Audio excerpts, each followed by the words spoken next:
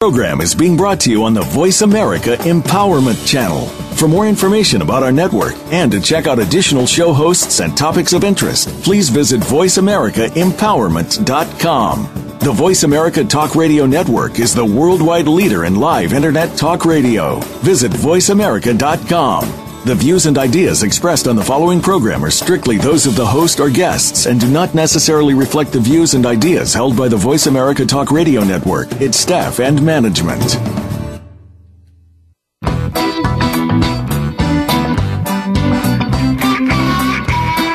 Your brain might just help you learn something in more ways than one.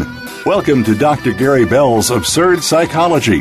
Dr. Bell is a licensed marriage and family therapist. He'll be your guide on this crazy exploration designed to bring life back to our existence. Can you become the element of change in an ever-changing world? Possibly, but you've got to listen on to find out. Now, here's the host of Absurd Psychology, Dr. Gary Bell.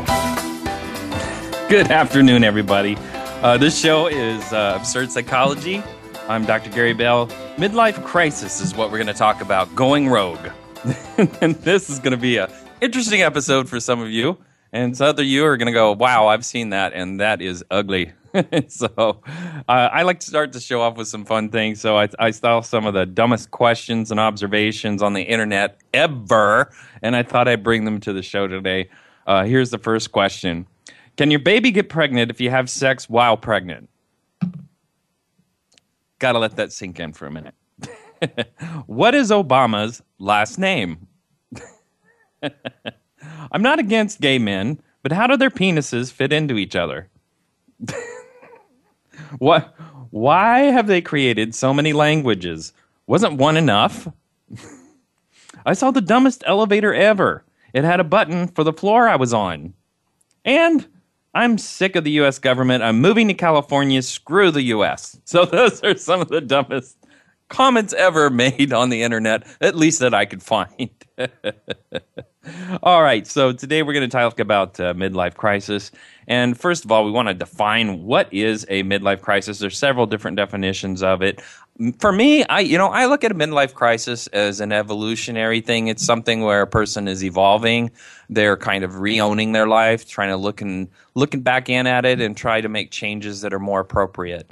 But there are things that drive it. So here's some definitions. When a person regrets how they have lived his or her life, they attempt to correct their mental state in a variety of ways, which usually can harm other people, family members, themselves, or anybody that's close to them. I mean, because usually somebody in a midlife crisis wants to make great change, great upheaval of their life. And that means they make breaks in relationships. They change doing things that they used to be counted on. They lose trust with people, and people question their judgment. And all of a sudden, their integrity becomes at stake. And some of them are so desperate, they just don't care. They just throw everything out, and they try to start all over again. And that could be very destructive. And there's good ways to have a midlife crisis, and there's bad ways to have a midlife crisis.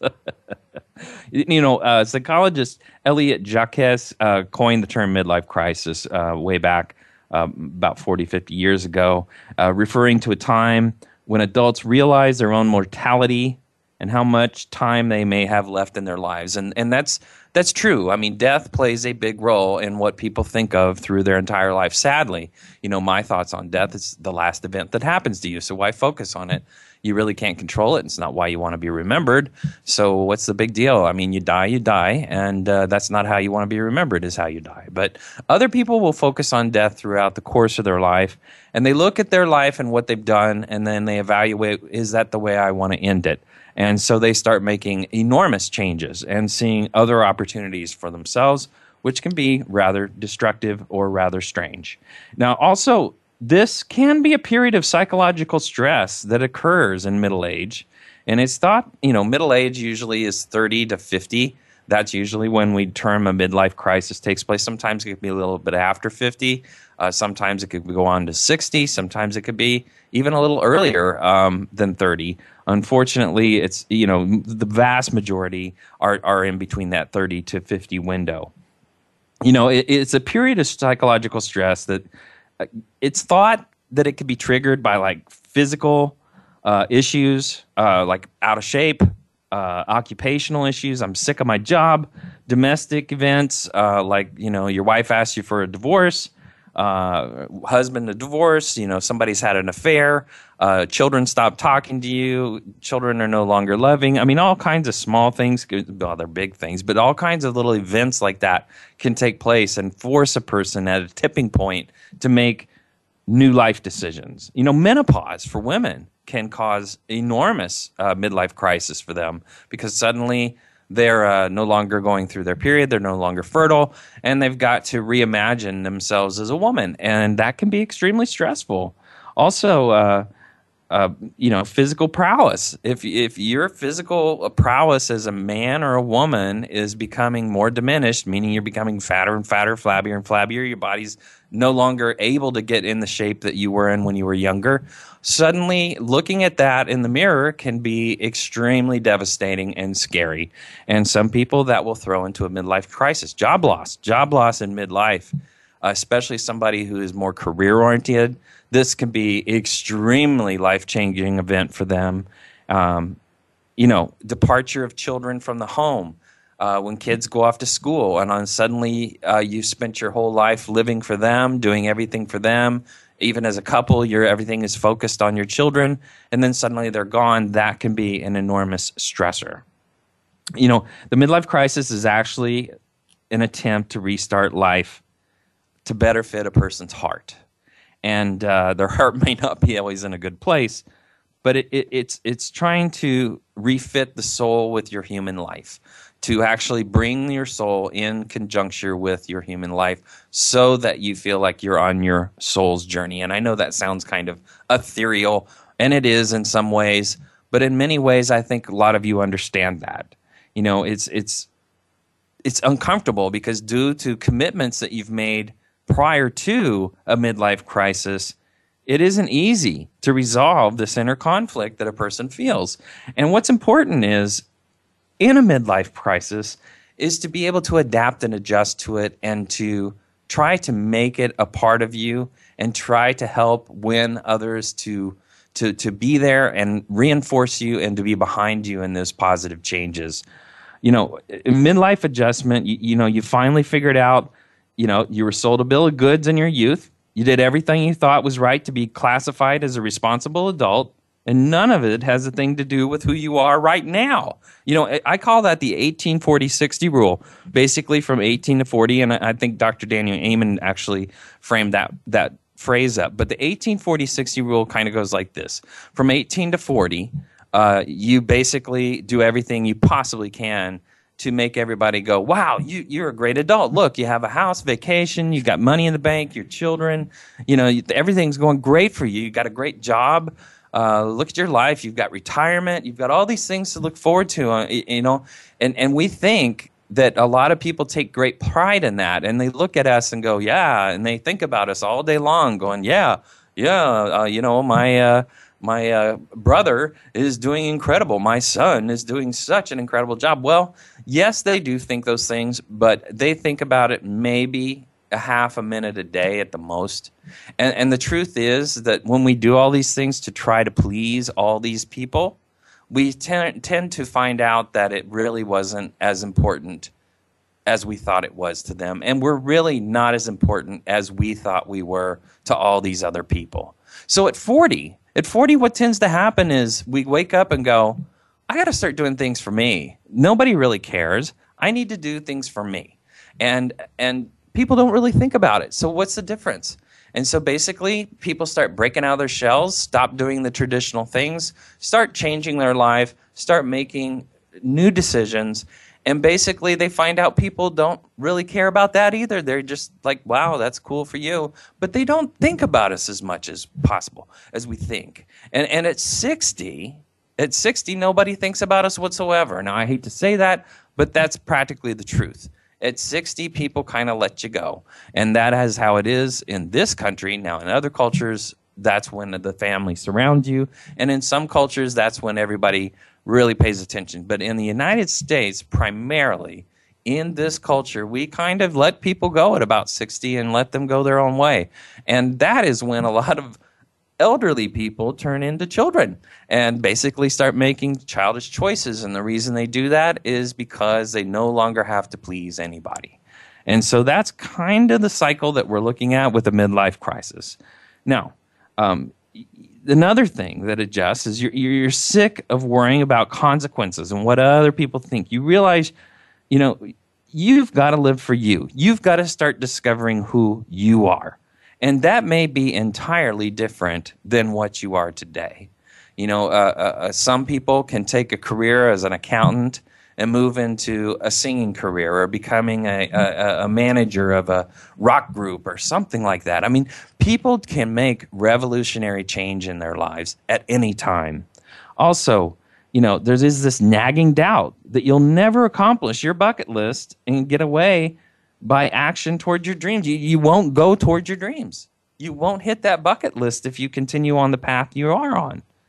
You start to rethink and retool your body image, attachments, the people you like, career, sex, family, and what fun actually is. These things are all reevaluated in the midlife crisis. It often leaves in its wake a second chance to become the person we really want to be. And that I call, my friends, a great opportunity. A midlife crisis does not have to be a bad thing. A midlife crisis can be a great opportunity to make great changes, and hopefully it can be done delicately enough to bring the people you love with you. Some people take years to find their true selves. Some people never even know who they were. And all of a sudden, all they know is all these people are getting in my way of discovering who I am, but I don't know who I want to be. It's kind of like going to college. You may decide you want to get a business degree, and then you find out you like marketing, and then you find out you like nursing, and then you find out you like, to become a doctor. And you may change your major all through that college experience, but the point is you went to college. You jumped. You took a chance, and you took an opportunity, and you moved, and you created momentum that created new opportunities. So sometimes it's not the step you take that is the most concrete step in a new direction, but that is the step that gets you to the next and the next and the next, which hopefully leads you to a better outcome. Okay. The other thing about a midlife crisis is it's a time of change, and it should be embraced. Many people hurt themselves and those they love by resisting change. Holding on to the past will tear a person and a family apart during a time of change. Oftentimes, the pain of resisting change causes people to revert back to old habits. So in this breakage, in this time of change, it's really important to get away from those ideas that lock us in, and to actually tell people what we're doing and that we're exploring. And don't be afraid of change, because that is how we evolve. Change is life. People that prevent change are coping with life. Life is change, and it's important to embrace it. It doesn't mean it's where you're going to end up, but it's important to embrace the fact that you need to change. Something has to be different. It's also a time to experiment with new perspectives. I've seen people in politics go from liberals to conservatives, and conservatives to liberals and independents. I've seen people change from hating different cultures to embracing different cultures. I've seen people move from being extremely, affiliated with certain religions, and all of a sudden change their religion and move their life into a different direction. I've seen people make new friends, entirely new friends that have nothing to do with their past. And it's a breakage that for them gives them a new perspective on life. And that path helps them make choices. And sometimes it's those unknown outcomes that are exciting. And suddenly life starts to stir up again. I've seen people in midlife crises, unfortunately go through divorces and lead to incredible outcomes sometimes, where they've met somebody who truly is a better fit for them. The adjustment is often needs to be difficult and needs to be done in therapy. It needs to be worked, but those outcomes actually can be wonderful opportunities for those folks. It's also a time to reconnect to the freedom of the child. And that is the midlife where you learn how to play again. You learn how to do things that are fun for you. And that is an important thing in a midlife crisis, to embrace that inner child that has been stifled for so long, where you're stuck in an adult model, you're stuck in a provider model, you're stuck in a married person model, and now you want to learn to have fun. And having fun could be developing a new hobby, going to sports events, it could be traveling, it could be all kinds of things that are self-exploratory. I've known some people that are very rigid, hard-nosed people suddenly go into yoga and they love it, and it's changed their whole philosophy. And I think it's a great thing. It's also a time to break out of mismatched relationships. Mismatched relationships could be friendships that no longer work anymore. Mismatched relationships could be family that no longer supports you properly or loves you. Mismatched relationships could just be honestly agreeing that you and your partner are not right for each other, that you both need to discuss change. Doesn't mean you make change, but it means that the discussion needs to happen so that the relationship can evolve. And if people get on the same page, hopefully that can be resolved without a divorce. However, sometimes it is a divorce, and sometimes it is for the better. Society is very scared of midlife crisis because usually people in midlife can be counted on, can be trusted. And if you want to make people psychotic, do things that they don't trust you, and they will become psychotic. In the midlife crisis, sometimes you can't be trusted because now you're starting to make unpredictable decisions, and people get very uncomfortable with that. They want to be able to count on you, but at the same time, they can't because you're starting to break out and make new choices. If you know people that have gone through major change in midlife, they sometimes are unpredictable and unavailable. Sometimes their reactions are no longer the same. Suddenly their empathy for people and other types of people take place, and that's an important thing to understand. Also, midlife and the midlife crisis is a time of mental, spiritual, and physical evolution. That means you're starting to embrace your spiritual life, you're starting to embrace your physical life and your mental. You're becoming sharper, and you're becoming so much more opinionated. Character is the ability to make decisions. And suddenly in midlife, people start making decisions. That means they're defining their character. That means they're becoming their own person. And that is an important thing to understand. The people that are indecisive, where do you want to go to dinner? I don't know. Where do you want to go? I don't know. That kind of crap is for the birds in the midlife crisis. The midlife crisis person knows where they want to go. They know what they want to do. They are decisive. They're in a state where they're defining themselves. And that is a noble thing in our society. And I embrace the fact that people can at least begin to make choices. I wish everyone would do that at a younger age. True midlife transformation is a process that spans a lot of years. Most of these decisions can evolve into something that doesn't look so good on the beginning, but on the backside it becomes understood, and wow, it was a good choice. Sometimes it's a long-term investment, this midlife crisis change. And, truth is, some people just don't experience a midlife crisis at all. All right, we're going to take a break, and then we're going to come back. We're going to look at the signs of people that are having a midlife crisis and go on into the exploration of how to work with it. So come on back.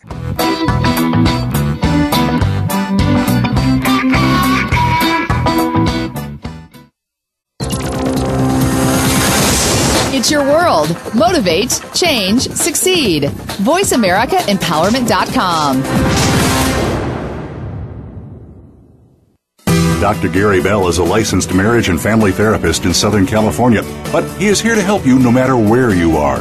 Visit drgbmft.com.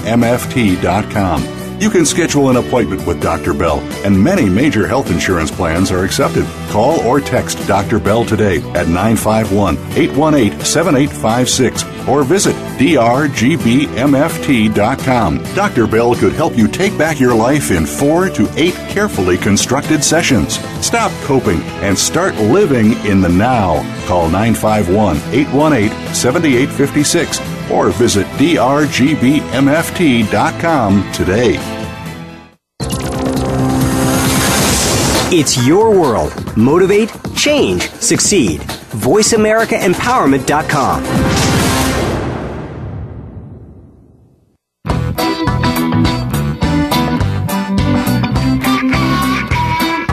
You are tuned in to Dr. Gary Bell's Absurd Psychology. If you have a question for Dr. Gary or his guest, please call in to 1-888-346-9141. That's 1-888-346-9141. That's easy enough, but if you want to send an email, it'll take some thinking. Got a pen? The email address is drgbmft@sbcglobal.net. Or you can just click on Email Host on the Voice America page. Now back to Dr. Gary Bell's Absurd Psychology. Welcome back, everybody. All right, so we're going to look at the signs of a midlife crisis, and this is important. You know, there's a lot of triggers for this midlife crisis thing, and some of them I'm going to highlight here because, truthfully, people that experience trauma in some way in life oftentimes will land right into the middle of a midlife crisis. They will go from straight stability one morning and they'll have a trauma, and then suddenly they move themselves into this midlife crisis phase. Recently experiencing something extremely stressful can do that. Stress can be triggered by bankruptcy, can be triggered by your partner having an affair, triggered by changing jobs, divorce, death of someone close. I can't tell you how many people that have never really experienced a close person in their life dying. All of a sudden, they're a changed person, and their partner looks at them and goes, "Who are you? I don't understand you anymore. I understand what you've been through, but you're not the same person." And the truth is, anybody that goes through deep grieving, and I can tell you that myself because I've sure been through it, it'll change your thinking. It changes everything about your thinking. Experiencing major illness or major being crippled can really do a number on you, especially if you recover from it and are able to move on with your life. Just going through that phase makes you look at the world in a whole new way. And people look at you differently in a whole new way by the way you're acting. Looking in the mirror and no longer recognizing yourself. That's an unbelievable experience for people. I can't tell you how many people I've talked to that look in the mirror and they go, "Wow, I'm not myself anymore. I have changed completely. I don't know who the heck I am. I look at myself in the mirror. I'm, 40, 50, 60, 70 pounds bigger than I used to be. I'm not happy. I'm not satisfied. I've lost my hair. I'm this, that, or the other." And they start to really come down on themselves, and that looking themselves in the mirror and going, "I got to change," that can be revolutionary for people. Desiring to quit a job and making that decision to quit a job without a net, without a choice, without a place to go, that is huge. And that can change people's thinking enormously.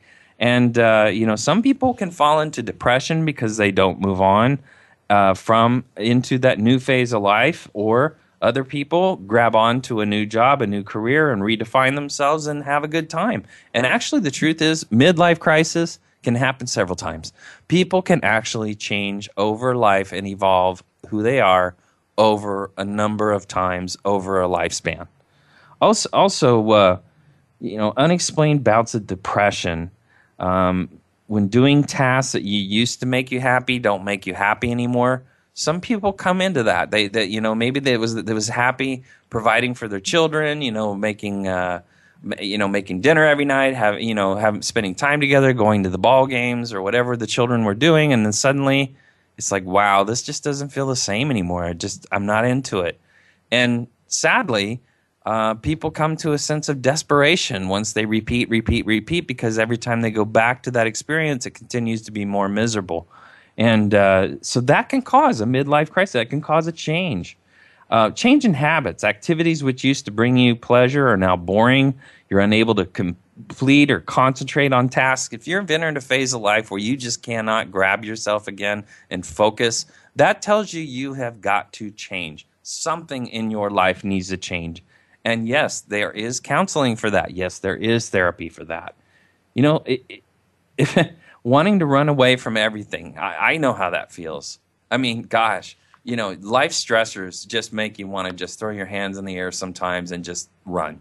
And that itself is a red flag that you may be ready for a midlife crisis. Unexpected changes in allergies. Can you believe that? That is something. that really indicates that a midlife crisis might be coming. Also, a desire for physical, free-throwing movement like running, biking, dance, fast sports cars, skydiving, a number of things. Somebody that wants to break out of their life and start doing all these physical activities that are free-flowing, like swimming. This tells you that the person is ready to break out of their old life and start to embrace a new life when they want to do something different. Exploring new musical tastes, that is a sign of midlife crisis coming.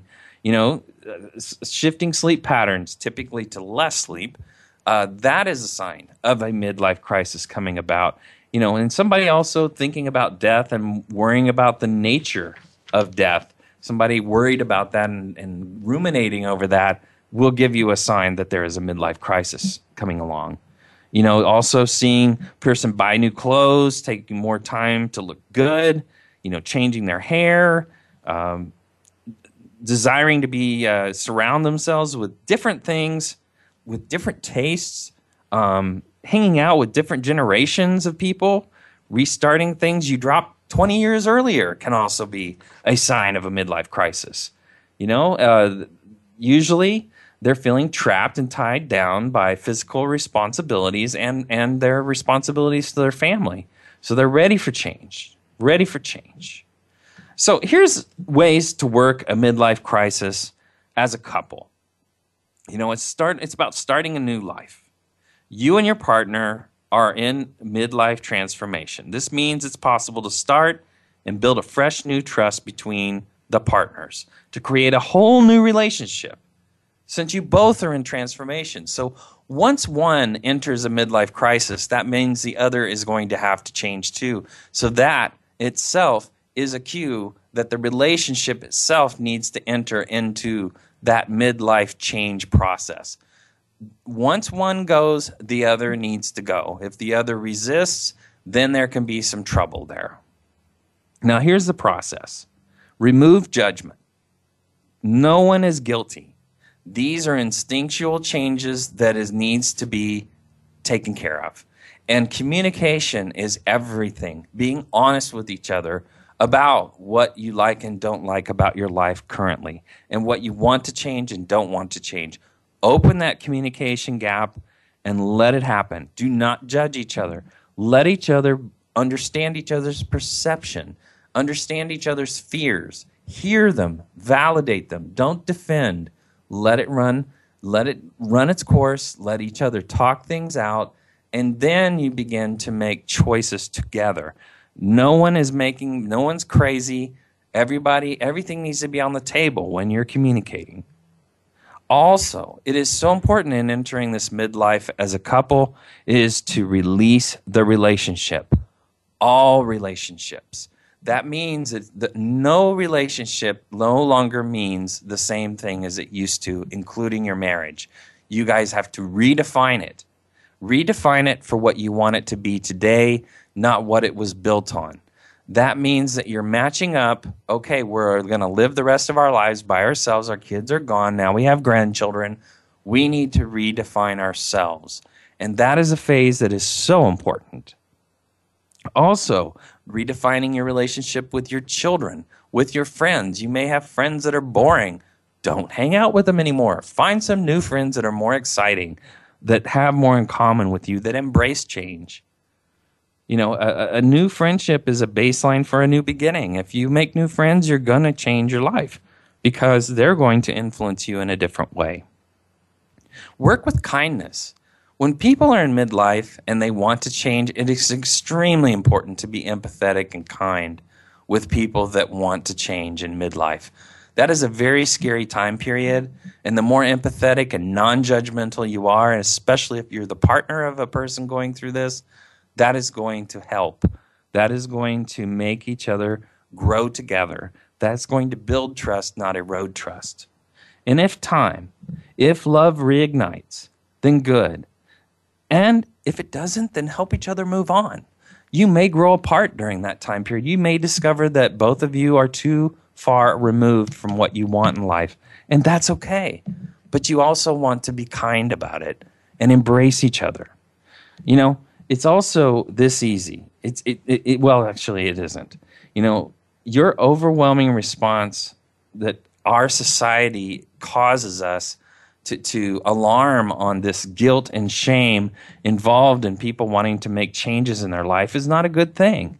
You know, we want to have all the answers of where you're headed when you want a midlife crisis, when you're in the middle of it right away, and it's just not going to happen. You know, take the process and understand that it's going to take at least 2 years to grow within, and it takes time to grow and finds one nature and to begin to trust one's new direction. You know, a lot of folks have done funny things with their lives. They may, marry younger, marry older. They may move away. They may all of a sudden just go to Hawaii or go to Europe or do certain things like that.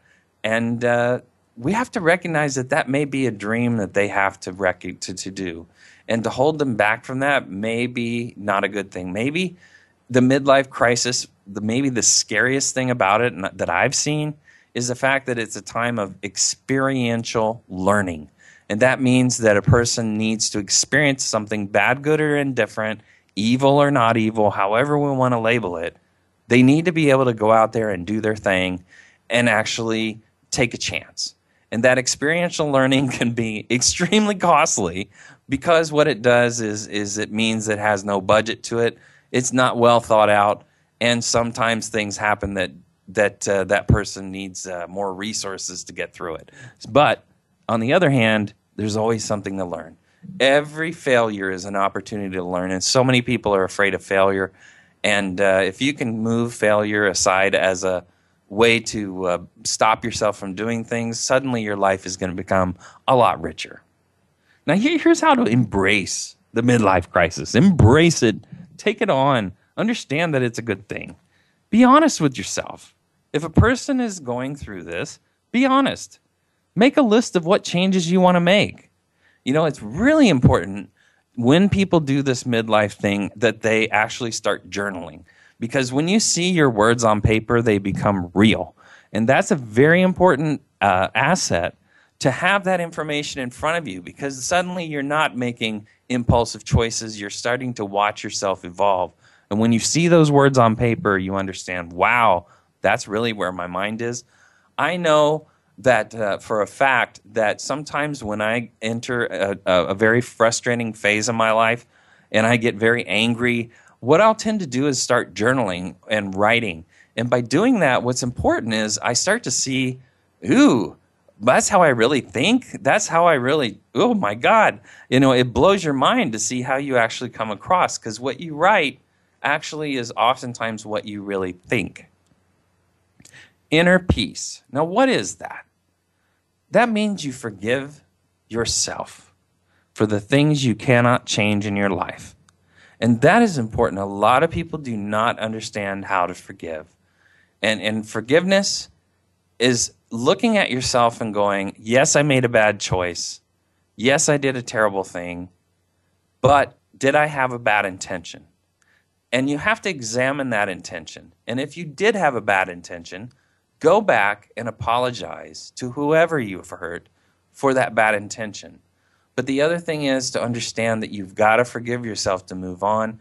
And those people who cannot forgive themselves often do not move through a midlife crisis. They stop and start, and they never really complete what they wanted to do. You know, I hate to say this word, but, you know, you want to make a bucket list, and you want to also make a fuck it list. And things you want to do and how to do them and things you don't want to do in your life anymore are very important. If there are people or places or things or things in your life that you just got to get rid of, make that list of things you want to dump and put them on a rock, tie them on that rock, and throw them off a cliff and end them. That is so important when you're making a change. And if you're going to go through a midlife crisis smoothly, you've got to make a bucket list of things you really, really want, which you've probably already thought quite a bit about. And then you have to make a list of the things you just don't want. And that could be relationships. That could be a job. That could be all kinds of choices that you just no longer want to deal with anymore. Also, many people, and it surprises me so much, people don't know what passion is or don't have a passion. And my God, if you're going to go through life without a passion, you're just not going to live. I mean, it's so important to understand what your brain migrates to. For me, I know it's crazy, but I'm passionate about hockey. I love hockey. Hockey and the Anaheim Ducks are my favorites. Hockey is a passion for me. Can I play it? No. But do I love to watch it? Absolutely. It is so much fun to watch it. Also, another passion for me is psychology. I love this field. I love helping people. It is a passion to put yourself continuously in things that, I have other passions in work that I do where I help people repair things and fix things and think their way through problems. And that career is also a passion for me. The biggest passion for me is my family and my children. That is the unstoppable one. That's what I do everything for. I love my family and my children, my wife and my children. That is the greatest thing in the world. And I am so lucky. I've got a 15-month-old and a 8-year-old, and they are thriving. And to watch that is huge. And to find your motivation to support that is huge. And being a man at 51 years old with children that young, obviously, hopefully I'll live to see them graduate. But that really is a life changer for me. And I find it enormously gifted decision that I've made in my life, and it has been with everyone in my life thus far. Don't be afraid to seek help. Especially therapy can help because it's unbiased and it's confidential. This is important. Guys, nobody understands midlife crisis. It is an emotional decision based on a lot of facts and logic, and it's a very impulsive decision from the outside. But from the inside, it's a tipping point. It's a moment where you're like, God, this has just got to stop. The way that my life is going is so dissatisfying. I have got to stop it, and I've got to make changes, and I've got to break out. And there's going to be people that just aren't going to like it. That takes courage. And it also takes good therapy, because that is a place to strategize how to get through and muscle through that life change. Also, some people can't afford it. They can't afford to have a midlife crisis. And so also therapy helps you manage that and the thoughts that are involved in having that midlife crisis and the things you're going through, so you can separate them so that someday you can set the stage to be able to blossom and take on those new things that you want to change and those new life decisions. So what we're going to do is we're going to take a break in a few minutes. In a minute. We're going to come back and we're going to talk about some famous people before and after they became famous. We're going to talk about how to reinvent ourselves. And we're also going to talk about all kinds of different things about opportunities and change in life in the midlife crisis. Come on back. Thanks for joining.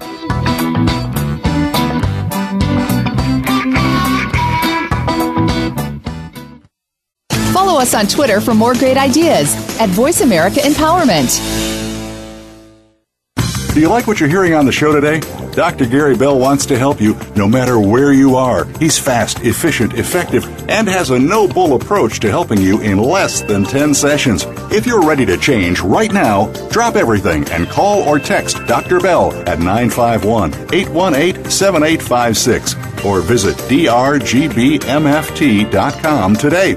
You can also follow Dr. Bell on Twitter at drgbmft for some great insight and direction.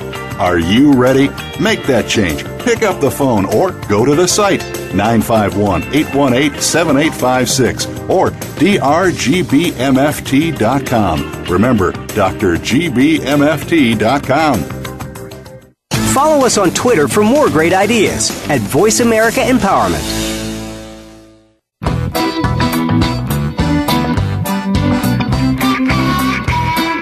You are tuned in to Dr. Gary Bell's Absurd Psychology. If you have a question for Dr. Gary or his guest, please call in to 1-888-346-9141. That's 1-888-346-9141. That's easy enough, but if you want to send an email, it'll take some thinking. Got a pen? The email address is drgbmft@sbcglobal.net. Or you can just click on Email Host on the Voice America page. Now back to Dr. Gary Bell's Absurd Psychology. Welcome back, everybody. All right, so here we are. We're going to talk about people before they were famous. Walt Disney's Disneyland is celebrating a 60-year anniversary starting today. And I think it's incredible that park since 1959, maybe 58, has grown into what it is. It is an amazing place. 1955, obviously. And my wife and I and our family, we're season pass holders because we just love going there and taking our family. It's a great time. And obviously, I live in Southern California, so it's easy to get there. But Walt Disney was a newspaper editor. Dreams didn't always come true for Walt. The founder of Walt Disney Company started out as a newspaper editor, but was apparently fired because he lacked imagination and had no good ideas. I think somebody else lacked imagination, and that was probably the people that hired him. Ellen DeGeneres was a paralegal and an oyster shucker. Before being named Showtime's funniest person in America in 1982, comedian and TV host Ellen DeGeneres held these two much less glamorous jobs. Harrison Ford was a carpenter. He was a carpenter until George Lucas came along because he saw him in his performance in American Graffiti.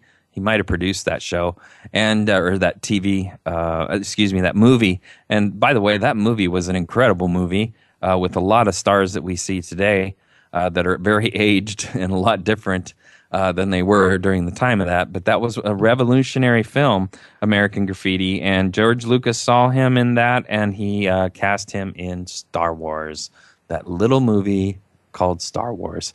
And that made Harrison Ford hit the screen, and people started to see him more than just Star Wars, and his talent has continued to evolve, even into a plane crash on a golf course in California. All right, now, Ken Jeong, you may not know who this guy is, but he's best known as Mr. Chow from The Hangover. Ken Jeong was a doctor, and he became an actor and a comedian. But he first, before doing that, earned his MD from the University of North Carolina and had a private practice.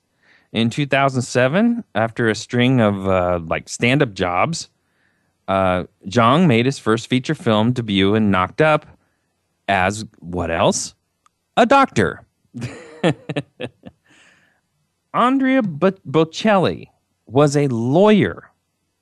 Andrea Bocelli, after graduating with a law degree from the University of Pisa, worked as a defense attorney until age 34 when he left his job to sing full-time. Can you believe that? One of the most beautiful voices on the planet didn't even start his musical career until he was 34 years old and was a lawyer. Sylvester Stallone was a deli counter assistant and a lion cage cleaner before stepping into the boxing ring. Rocky.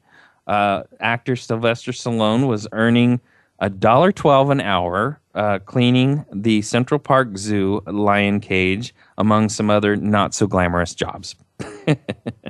Whoopi Goldberg put makeup on dead people. Before her big break in 1985, Goldberg worked as a funeral parlor, applying makeup to dead people. Here's the last one, Brad Pitt. Brad Pitt was a limo driver for strippers. Yes, Brad used to drive strippers to and from bachelor parties. Before this, he also dressed up as a giant chicken and stood outside of El Pollo Loco restaurant waving at cars.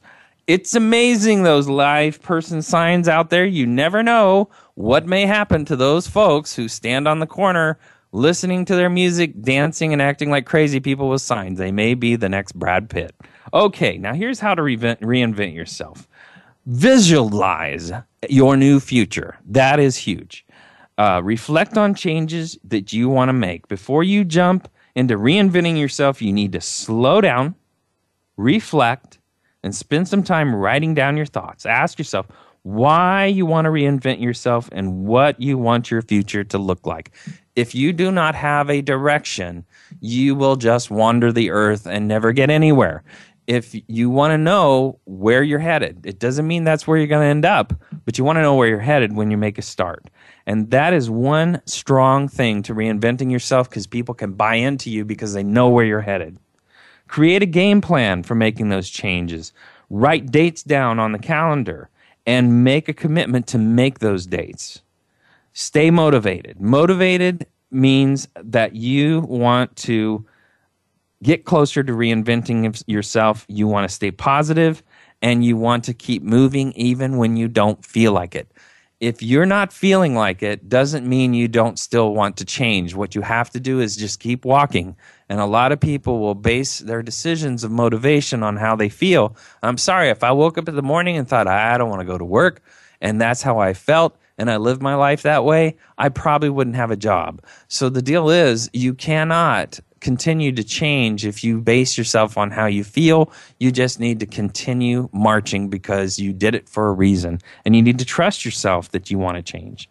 All the other thing is share your plans with other people. Don't keep it to yourself. It's not a secret. When you want to make a change, like change your weight or change your life, start sharing it. Start telling everybody what you're going to do and start doing it.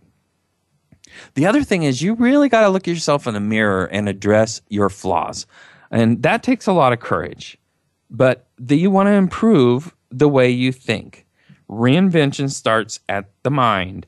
You don't want to be able to reinvent yourself if you're stuck in the same old thinking. You're not going to reinvent yourself if you do that. You want to also change the way you interact with people. I look at my grandmother, who had enormous amounts of friends, and she just sat in a wooden rocking chair, and she just basically didn't move very much. But friends would just come over to her house all the time. And the reason they did that was because when she talked to them, she would remind them what great people they are. She never criticized anybody. She always would talk to the good in people and tell them what great people, even if they were the dregs of the earth, she would still try to remind people what great people they are. And people thrived on that. They would come to her house just to get, they were having a bad day. They come to her house, talk to her, and all of a sudden they were having a great day. And she had that effect on people. And I saw personally how the way she interacted with people would change people's life and change her relationship with the people around her. Be a better husband or wife. Be a better partner. If you're gay, be a better partner. That's the deal. Don't be a deadbeat partner. Be somebody that works with your partner, cares about your partner, and loves your partner, thinks about the things that your partner loves and doesn't love. It is extremely important to be focused on your partner's needs as well as your own. Also, be a better employee. If you work for other people, don't resent it. If you have not built a life where you own your own business and you work for other people, you need to have a good relationship. You spend more time at work, more likely, than you do at home. Those people are your family too, and you need to treat them like a family. That's important. If you're a boss, you want to treat them like your children. Not literally like your children, but the deal is you want to care about them in that way and care about their life in that way. And I don't mean don't make them effective employees, but you don't have to make them miserable. Be a better citizen. Go out in the world and actually care. Don't throw your stuff on the road. Don't throw your stuff in the trash. Recycle. Do things that are responsible. You'll suddenly start feeling better about yourself because you're taking care of the environment. You may not expect everybody else to, but you're setting a good example. Also, improving your health. People live a suicidal life all the time. They live and eat like pigs and don't take care of themselves. They overdrink. They don't exercise. They don't take care of themselves. It doesn't take much for us to walk out in society and see a lot of people who are on their way out simply because the way they take care of themselves. And that's a sad thing, but health is everything, especially in this life. You only got one. It's a great idea to go out there and try to make your health as good as you possibly can. It doesn't mean you're muscular. It doesn't mean you're super strong. It doesn't mean you're super great to look at. Health means that you exercise and take care of your inner self, your body. And if you take care of your body, you're going to take care of your mind. Also, exercise reduces stress, and that's a good thing. The other thing is, I can see people that get more ignorant and more ignorant as the years go by, and that's because they stop learning.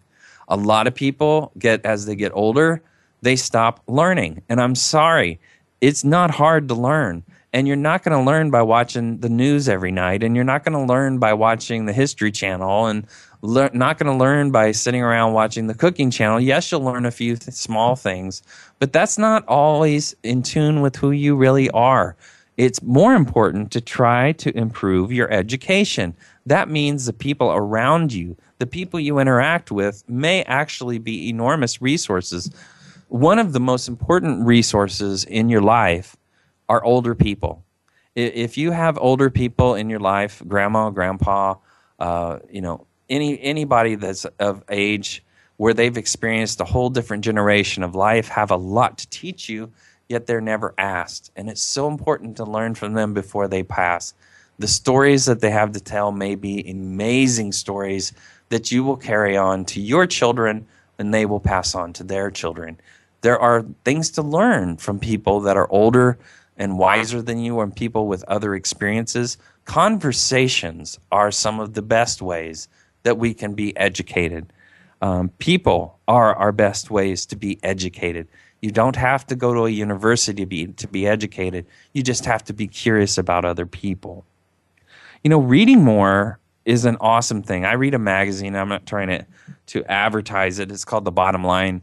Bottom Line has no advertisements in it, and it is a great resource of learning because it covers all facets of life. And my mother gave me the prescription to that, or subscription, when I was in high school. And here at 51 years old, I still get that magazine. And I give it as a gift to employees and people that I know, friends and stuff like that, because I know that education is important to them. Learn to focus like a laser. And that is so hard for people. But if you can live in the now and focus on what you're reading or what you're learning, you're going to enjoy life and absorb more of life and have more to talk about. But you have to have focus, and you've got to learn to focus.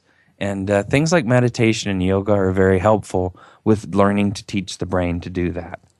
Also, change the way you look, change the way you talk, change what you do. Change your environment if you have to. But these are ways to reinvent yourself, and they're very important. Now, here's how to accept change. Ann Lou writes a blog, and I love her blog, and I'll embellish a little bit about it here, but this is about change, and she actually makes it pretty simple and easy. It begins by accepting life is a journey of discovery, that change is part of that journey. It's a journey of discovery. And that's how you should look at life. Most people know this, yet change is often resisted. Why? The reason is simple. Once someone has become comfortable with the way things work, the status quo, they naturally find it hard to embrace something different, a foreign element. Doing so would mean they instantly become less competent, effective, and efficient. Be bold. Make a jump. In today's world, this is a globalized marketplace. We cannot afford to live in a funnel, in a silo, where we're unable to see the world. You want to embrace change, and you want to override your instinctive reaction to run the other way.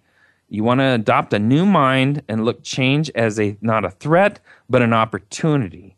And often, the habitual internal thoughts and dialogues that cause you to stop will enable you, if you overcome them, to take on a much more valuable life. And that is becoming aware and mindful of your limiting thoughts, and then you can correct them and start embracing the changes in your life with greater positivity. And this is huge, guys. This is huge. We are our own worst enemy. All right, so that's our show. Absurd Psychology comes back next Friday at 1 p.m., 4 p.m. Pacific time, 1 p.m. 4 p.m. Eastern. And that will be on Anger Management, the Divine Comedy.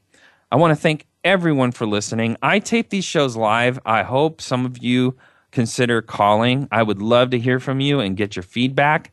My email is drgbmft@sbcglobal.net, or Twitter is @drgbmft. Now I want to say, remember, there's a new crisis. Doctors are reporting that many men are having allergic reactions to latex condoms. They say they cause severe swelling. That was actually Phyllis Diller that said that. You know you're in a midlife crisis when your children and your clothes are the same age. All right, so those are the 2 points to be made. Once again, next week is Anger Management. I want you to join us on Absurd Psychology. Thank you. Have a great weekend.